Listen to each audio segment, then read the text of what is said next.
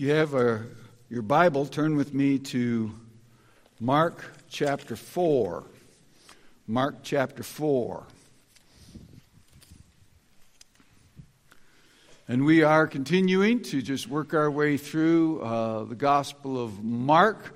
So our series is what you would call an expositional series. The paragraph breakdown in Mark decides what we move on to next for the most part. And thereby the Holy Spirit selects the topics that we have. I was really struck this morning as we were singing together how many of the themes that we're singing will really be noted in this text. And you will, just as I even read it without comment, if you can remember what you just sang, you will notice them very, very prominently in this passage, and I will maybe remind you of one or two of them later as we move through the message together. So let's stand together. Mark chapter 4, verses 35 to 41. And on that day, when evening had come, he said to them, "Let us go across to the other side." And leaving the crowd, they took with them in the boat just as he was. He took with them in the boat just as he was, and other boats were with him. Now you'll notice that doesn't come back into the story at all, the other boats. So why mention the other boats? Well, this is an indication, the scholars point out, that this is probably a story that Mark got directly from Peter, an eyewitness. And Peter was there, and Peter simply mentions there were other boats. He just mentions it in passing. And so Mark mentions it in passing, certainly indicating that what you're about to hear is very, very likely Peter's eyewitness account of what happened in this sea crossing. And a great windstorm arose, and the waves were breaking into the boat, so that the boat was already filling. But he, that is Jesus, was in the stern, asleep on a cushion. And they woke him and said to him, "Teacher, do you not care that we are perishing?" And he awoke and rebuked the wind and said to the sea, "Peace, be still." And the wind ceased, and there was a great calm. He said to them, "Why are you so afraid? Have you still no faith?" Or, "Not yet do you have faith?" And they were filled with great fear and said to one another, "Who then is this, that even the wind and the sea obey him?" Let's look to the Lord in prayer. Father, it is our joy this morning to be among those who have come to worship you. As the psalmist says, "I rejoiced with those who were saying to me, 'Let us come to the house of the Lord.' Let our feet be among those standing in the gates of your people." This body of people that's built like a city. In the book of Revelation, you describe us as a new Jerusalem, this group of people that make up your eternal people, all built up in faith together. Father, it is by your decree that we come to own such privileges that we give thanks to you. Thanks in the name of the Lord Jesus for all that you have done for us. And Lord, on this day in which we reminded ourselves of the challenges faced by the children among us, we do pray for all of our kids who are here this morning, who will be many in the Sunday school hour, in the next hour, that the word of truth would go forth unto them, speak to them, work in them.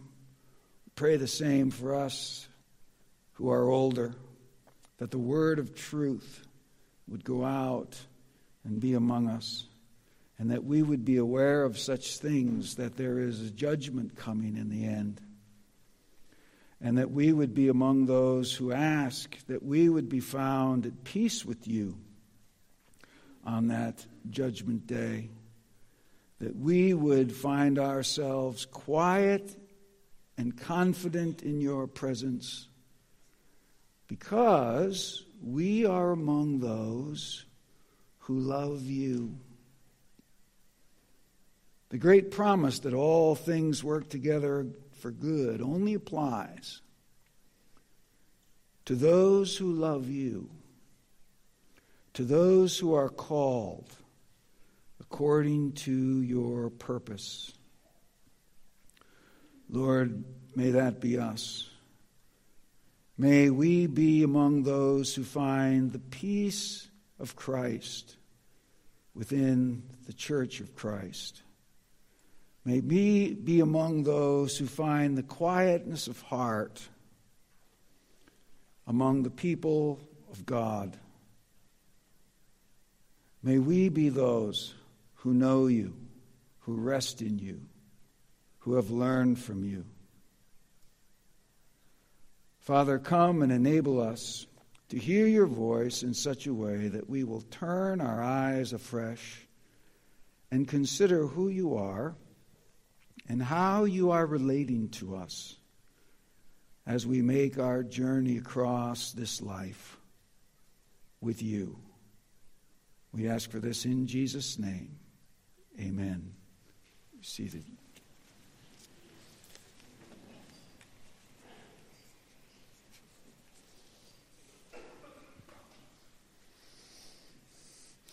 One of the central questions that sort of insists on being asked in Mark's account here in Mark 4, 35 to 41 is, who are they being asked to trust, and who are they being chided for not trusting in this passage? Is it God the Father? Is it God the Son? Is it a combination of both? They are definitely being chided here. It's a pointed question in verse 40, where he says to them, "Why are you so afraid? Why are you so afraid? Have you still no faith?" Or, "Not yet? Not yet? Are you having faith?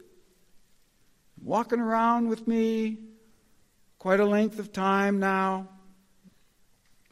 Why are you so afraid?" And it's a story about how they got so afraid while making a trip to the other side. How they're failing to trust the Father and they're failing to trust the Son as they make their way across to the other side. One of the commentators says that the answer of Mark in this story is mirrored really, really nicely by Jesus saying the same thing to his disciples in John 14, verses 1 to 3. Themes are the same. Fearfulness. They're deathly afraid. In John 14, let not your heart be troubled. But then very explicitly, John says, believe in God, and Jesus is doing the talking. Believe also in me. Believe in the Father. Believe in the Son. That's the same combination that shows up in this text. The trust in the Father and the Son just sort of meld together. Trust in the triune God. But trust in the person of the Father. Trust in the person of the Son. Through the power of the Holy Spirit. Let not your heart be troubled. Believe in God. Believe also in me. In my Father's house are many rooms. If it were not so, would I have told you that I go to prepare a place for you? And if I go and prepare a place for you, I will come again and take you unto myself, that where I am, there you may be also. Let not your heart be troubled, but you tend to be troubled. And the solution to that trouble, to that fear, is faith. Believe in God. Believe also in me. They're learning to trust God in our story while they take this sea voyage across the Sea of Galilee. We're learning to trust God as we take a voyage across life. And what we're headed for, as Terry mentioned last week in his message, what we're headed for is a place that Christ has prepared, the end of the age. In other words, we're traveling across the present age, waiting to arrive at what theologians call the eschatological age, the end of the age, the new heaven and the new earth, the eternal state after judgment. But after the death, burial, and resurrection of Jesus, our wrestling with our own death is assumed and it works its way in here, but it's almost never the focus in the New Testament. The focus is the age to come. I go to prepare a place for you. And we're journeying toward that place. And when he comes, he will receive us unto himself, that where he is, there we may be also. State our thesis for this morning this way. We need to realize who Jesus is while traveling with him to the other side. And that's pretty indistinguishable from we need to realize who God is while traveling with him to the other side. Right? The opening line that we sang together this morning was about the presence of God. He's here. He's here. He's here every day of our lives. He's here. We move across life in the presence of God. They move across the sea with the Son of God in the boat with them. That's the story, beginning in verse 35. On that day when evening had come, he said to them, let us go across to the other side. And leaving the crowd, they took him with them in the boat, just as he was. And other boats were with him. And a great windstorm arose, and the waves were breaking into the boat, so that the boat was already filling. But he was in the stern, asleep on the cushion.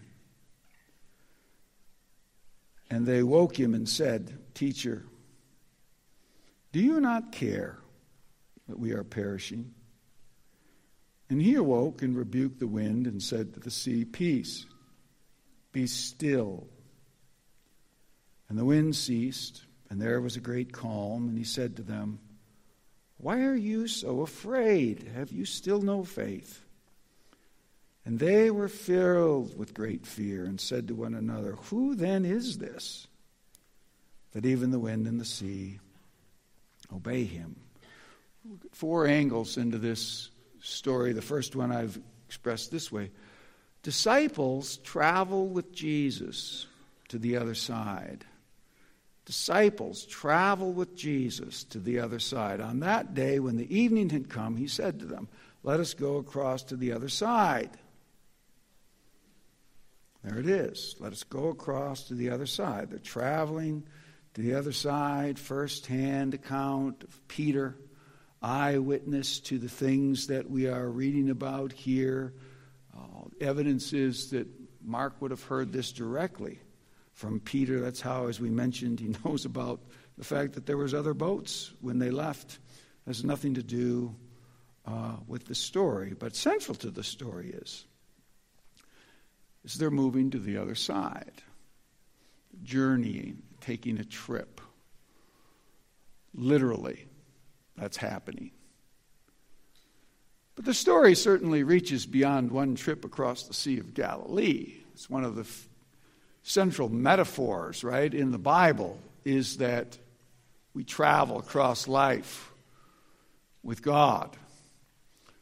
Some of the most stirring language, right, from the opening chapters of the Bible. For instance, when you get to Genesis chapter 5 and are just getting started in your trek through the Bible, you read about this whole group of people who are born and they die, and they're born and they die, and they're born and they die. And then you get down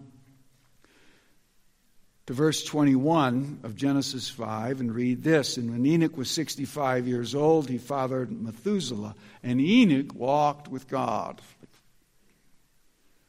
And Enoch walked with God. In case we missed it the first time, after he fathered Methuselah 300 years, he had other sons and daughters, and thus the days of Enoch were 365 years. Enoch walked with God. It's like a sandwich. There it is again. Enoch walked through his life with God. And then it doesn't say, like it says of everyone else in the chapter, and he died. But this mysterious language, and he was not. Because God took him. But the striking language is the real, simple, everyday language of taking a walk. And Enoch walked with God. Now it fits that chapter, right? Because at the center of our story, what drives all the key theological maneuverings in our story is a close encounter with death that the disciples are convinced they are having in the middle of the Sea of Galilee as they make their way toward the other side. Back to the parallels with John 14, they're frightened. And as in John 14, the essence of Jesus' message is, don't be frightened, let not your heart be troubled. Believe in God, believe also in me. Heading for, in this case, in John 14, the eschatological other side, the end of the age, the new heavens and the new earth, everlasting hope. We're on our way, we're trying to get there. It's a dangerous trip. Lots of fearful stuff happens along the way. And Jesus is telling, don't be troubled. Here's what you do. You believe in God, you believe also in me. As I mentioned, at the heart of this, what drives the major exchanges between Jesus and the disciples is the close encounter with death. Sometimes we who are in church regularly, I think we forget that people really go out of their way not to think seriously about death in our culture. And our culture is very helpful to that. They're never asked to think seriously about their own death. And for good reason, right? Because the cultural leaders, the great thinkers of our day, have absolutely nothing to say that'll stand any ground in the face of death. And so they wisely usually say nothing and avoid the topic like the plague because they're helpless and struck dumb to say anything semi-intelligent in the face of it. I was really struck by this very recently, just reading a biography of the social literary critic Susan Sontag. Now, Susan Sontag, you may recognize the name vaguely or not, but she was, for the last third of the 20th century, one of the most sophisticated cultural voices in America, centered in New York City and moved in the absolutely highest intellectual, cultural, literary circles that exist in American life. She had contracted stage 4 breast cancer at the age of 42, which that was 1975 when she was 42. And at that time, stage 4 breast cancer was like a 99% chance that you are not going to last the year. But she lasted the year. She lasted the year.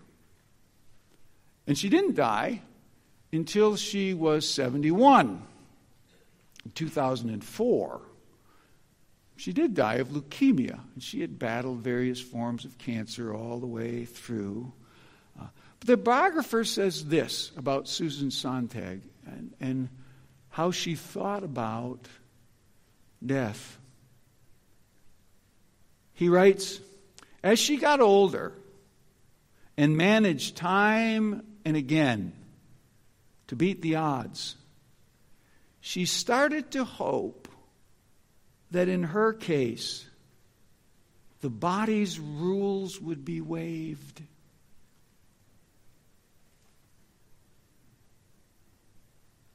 That she just wouldn't die.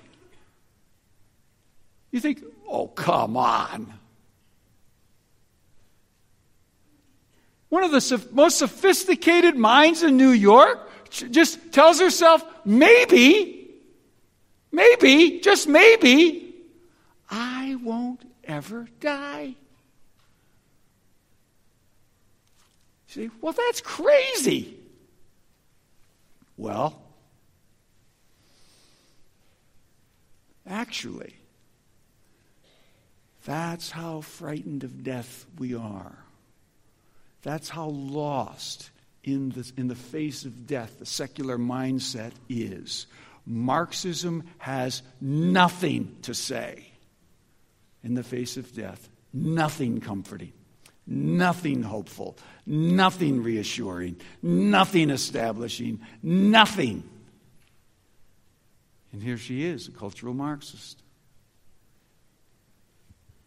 At the top of her field, at the top of her game. Just maybe she'll never die. Secondly, disciples experience trouble while traveling with Jesus. Disciples experienced trouble while traveling with Jesus. And a great windstorm arose, and the waves were breaking into the boat, so that the boat was already filling. Just how serious it is found verse later in verse 38, where they say to Jesus, we're perishing. We're perishing. Rodney Decker translated it this way, we're dying. We're dying. That's their word as they wake Jesus up. We're dying. We're perishing. Can this happen to people while they're traveling with Jesus? Storms rise into the lives of his elect, lives of his children. Same kind of storms that run into the life of Susan Sontag. Do they run into the lives of the most sanctified people walking about among the people of God? They certainly do. They certainly do. And they come, as he says, suddenly. They're on what's supposed to be this simple trip, and a great windstorm arose, and the waves were breaking into the boat. And the boat was already filling with water, and they're perishing. Some of you will maybe even know this family, relatively local, and we have connections through our school down to Orange City. But a friend of mine, just 3 weeks ago, he was doing 2.5 weeks ago, doing a funeral for a family at his church, and the son, the oldest child, had just died at the age of 22. He'd been battling a brain tumor for 3.5 years, and now he's died. And they're having this funeral for him. And they're singing worship songs as the funeral begins.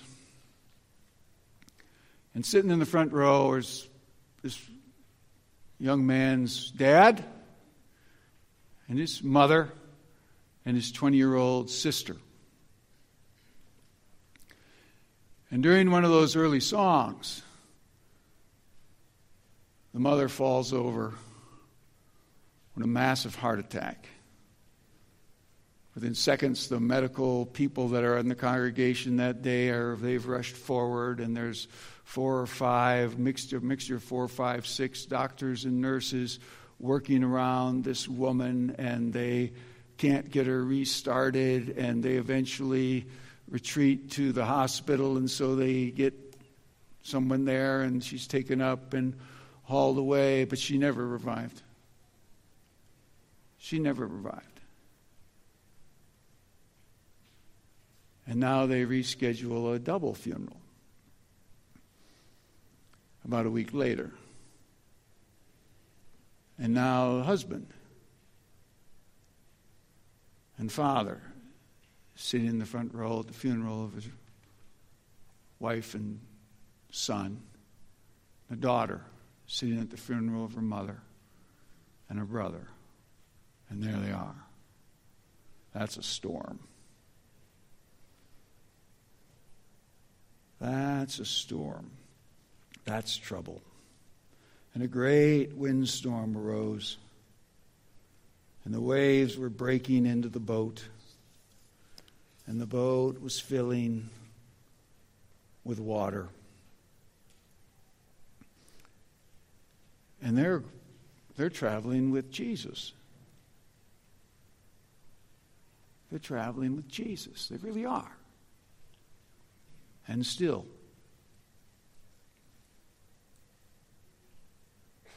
thirdly, disciples will be tempted to wonder if Jesus cares during parts of the trip.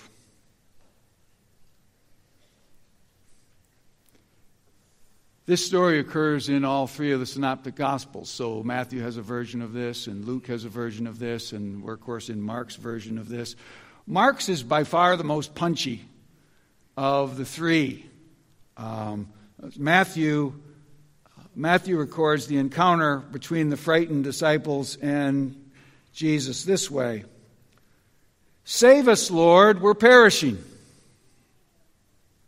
Luke describes it this way. "Master, Master, we are perishing." Mark, you'll notice, throws a completely different angle into it.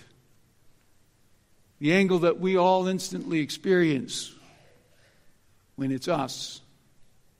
Our question. The question. "Teacher, do you not care?"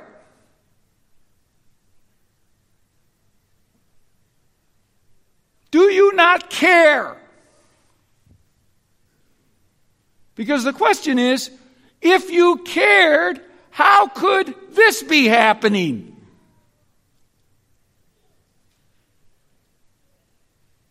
Teacher, do you not care that we are perishing? See, they have interpreted Jesus' ability to sleep in the storm as a lack of concern. Here you are, sound asleep.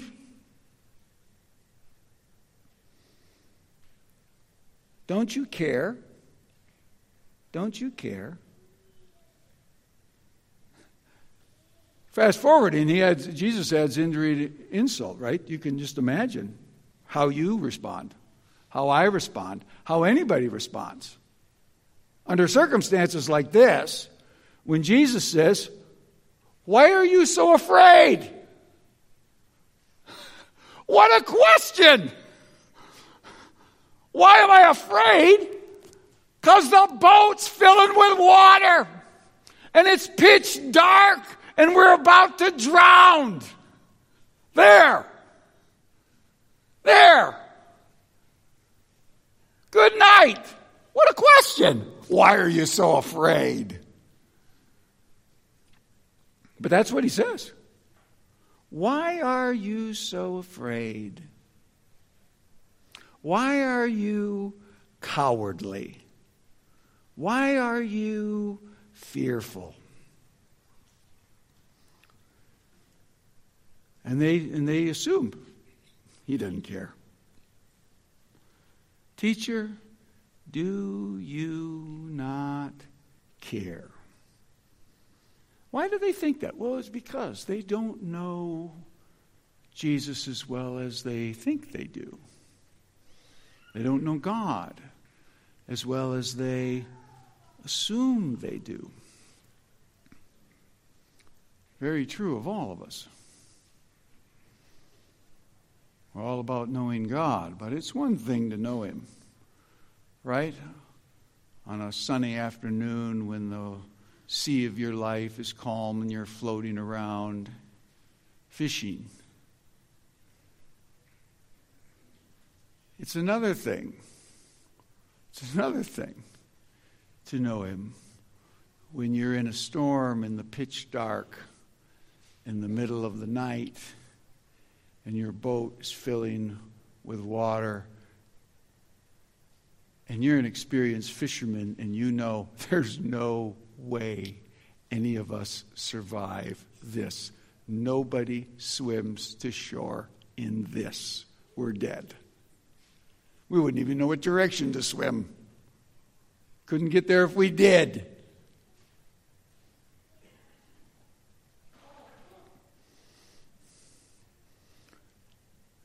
They don't trust God as they should. Do you not care that we are perishing? Remember the eyewitness account, probably for Peter. Eyewitness account. I suspect that Peter has a story like this and what Jesus said in the back of his mind. When he writes what he writes quite a bit later, 1 Peter 5, 6, and 7, he uses this exact verb that Jesus uses here in Mark 4. Peter uses it in verse 7 of 1 Peter 5. But let me read into it from verse 6. Humble yourselves, therefore, under the mighty hand of God. See, if you've read the Bible, if you've paid attention, you know this about God. He can send a storm into your life at any moment without explanation, without apology. He does it all the time. He does it all the time. You know that. Why? Because you've paid attention. You've read the Bible. You've watched the experience of believers all around you all your life. You know that. Theoretically. But when it's you, no small thing, no easy task to humble yourself under the mighty hand of God. God's doing this. And He can still be trusted. God's doing this. So there's no need for me to panic. Because He's here. They've got Jesus right in the boat. He's here. He's here.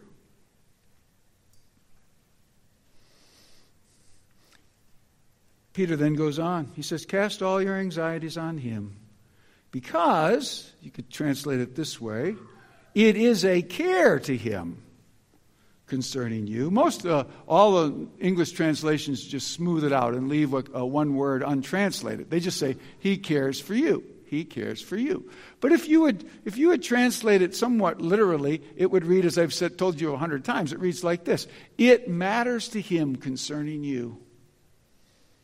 It matters to the living God concerning you. That's why you shouldn't be panicky when you've got trouble, because you know this. God cares. It matters to the living God.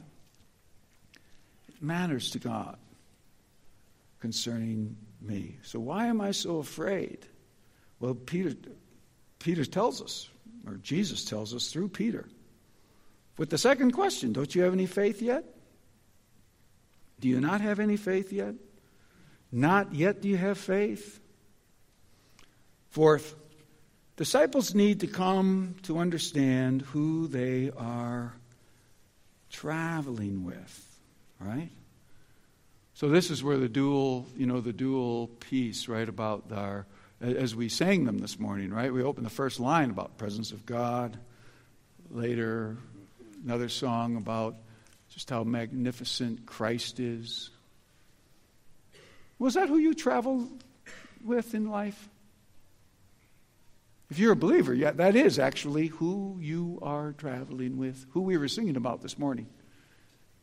Those exalted tones deserves all of that and more than we can express.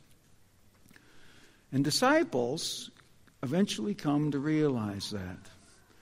And you find them in verse 41. They're finally coming back to the question, who then is this that even the wind and the sea obey him?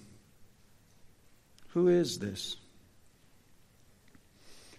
Because in verse 39, he had awoken and he rebuked the wind and said to the sea, peace, be still. And the wind ceased. And there was a great calm. Now notice what they don't say. They don't say, Jesus says, peace, be still. Everything calms down. And they don't say what we in our casual way would imagine, right? Cool. That was really cool. Man, Jesus, that's really cool, that stuff you do. Whoa, man. Really cool. Thanks a lot. Yeah. We should have woke you a little earlier, I guess. I don't know. But that was really cool.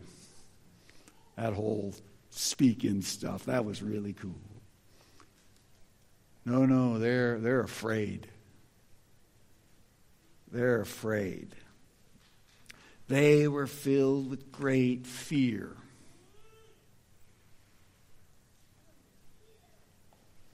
Why are they so afraid? Oh, because they've read the Psalms. They've read the Psalms. If you've read the Psalms, you thought of this story a lot of times in your life. If you regularly read the Psalms, you've thought of this story.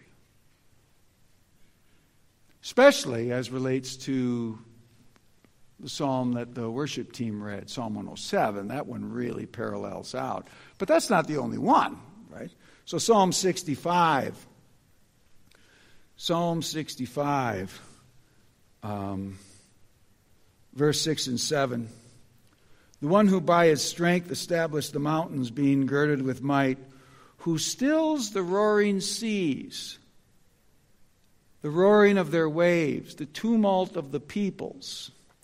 Now, the one who does that in Psalm 65 is the God of our salvation. The God of our salvation. Closer to Psalm 107 is Psalm 89:9. You rule the raging of the seas, and when the waves rise, you still them. You still them. You rule over the raging of the sea.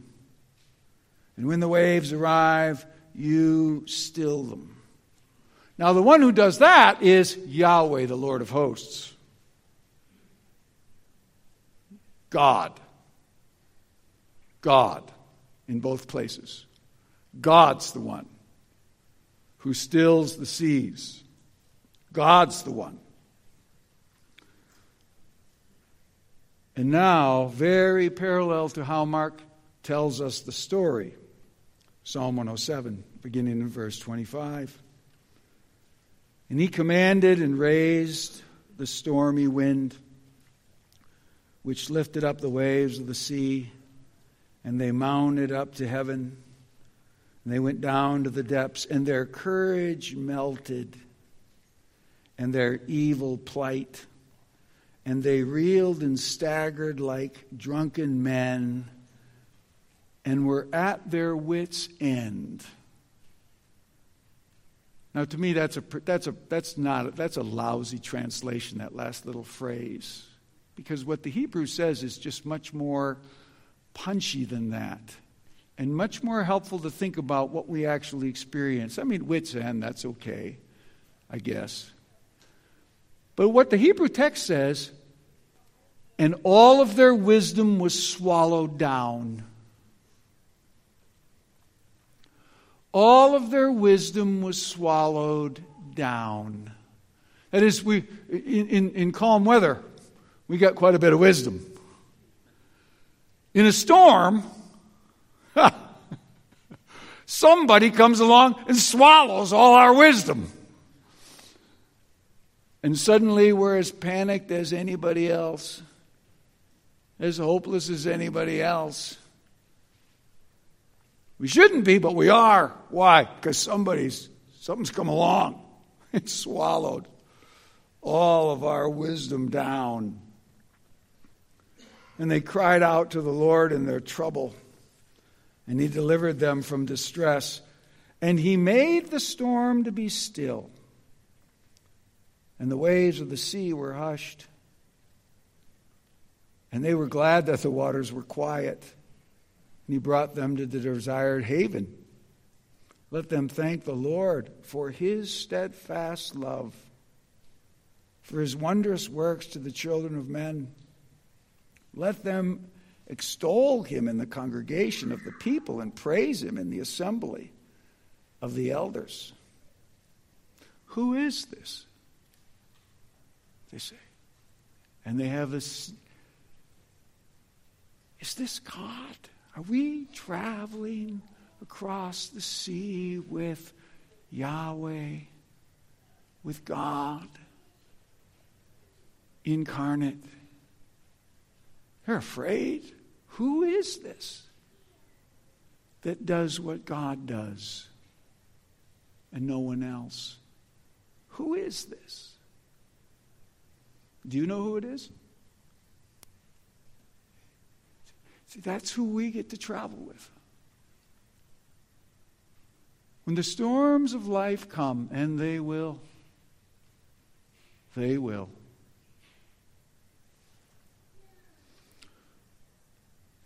knowledge that really matters. We talk about knowing God and making him known. Yeah, but be careful. You got to have the kind of knowledge that's not swallowed down in the waves. The kind of knowledge that remembers who's in the boat with you no matter what's happening. And the stories of the Bible tell us there's no easy way. There's no easy way to hang on to that. But that's what you're after. That's what you're after. To know God like that. To know Christ like that. To be able to remain as calm as Jesus as he lay sleeping in the stern of the boat in the storm. Because he knows like we ought to know. Like we might know. He knows who's in the boat with him. And we need to know, really know, who's in the boat with us as we make our way toward this eschatological haven at the end of the age where we're all headed. And we have to pass through personal death to get there. But Jesus says to us, but don't let that trouble you. Let not your heart be troubled. Paul would say in 2 Corinthians 5, well, death. To be absent from the body is to be at home with the Lord. The day I die, I believe I'll be in paradise with Jesus. Death's got no sting with me, because I know the Lord of all the earth, and I walk with his Son, the Lord Jesus Christ. Let's pray. Our Father in heaven, enable us to hear your voice, to know your voice, to trust you, to turn to you, to rest in you.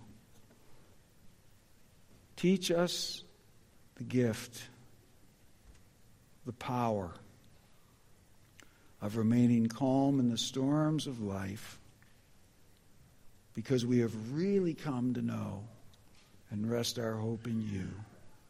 Through your Son, Jesus Christ our Lord. In his name we pray. Amen.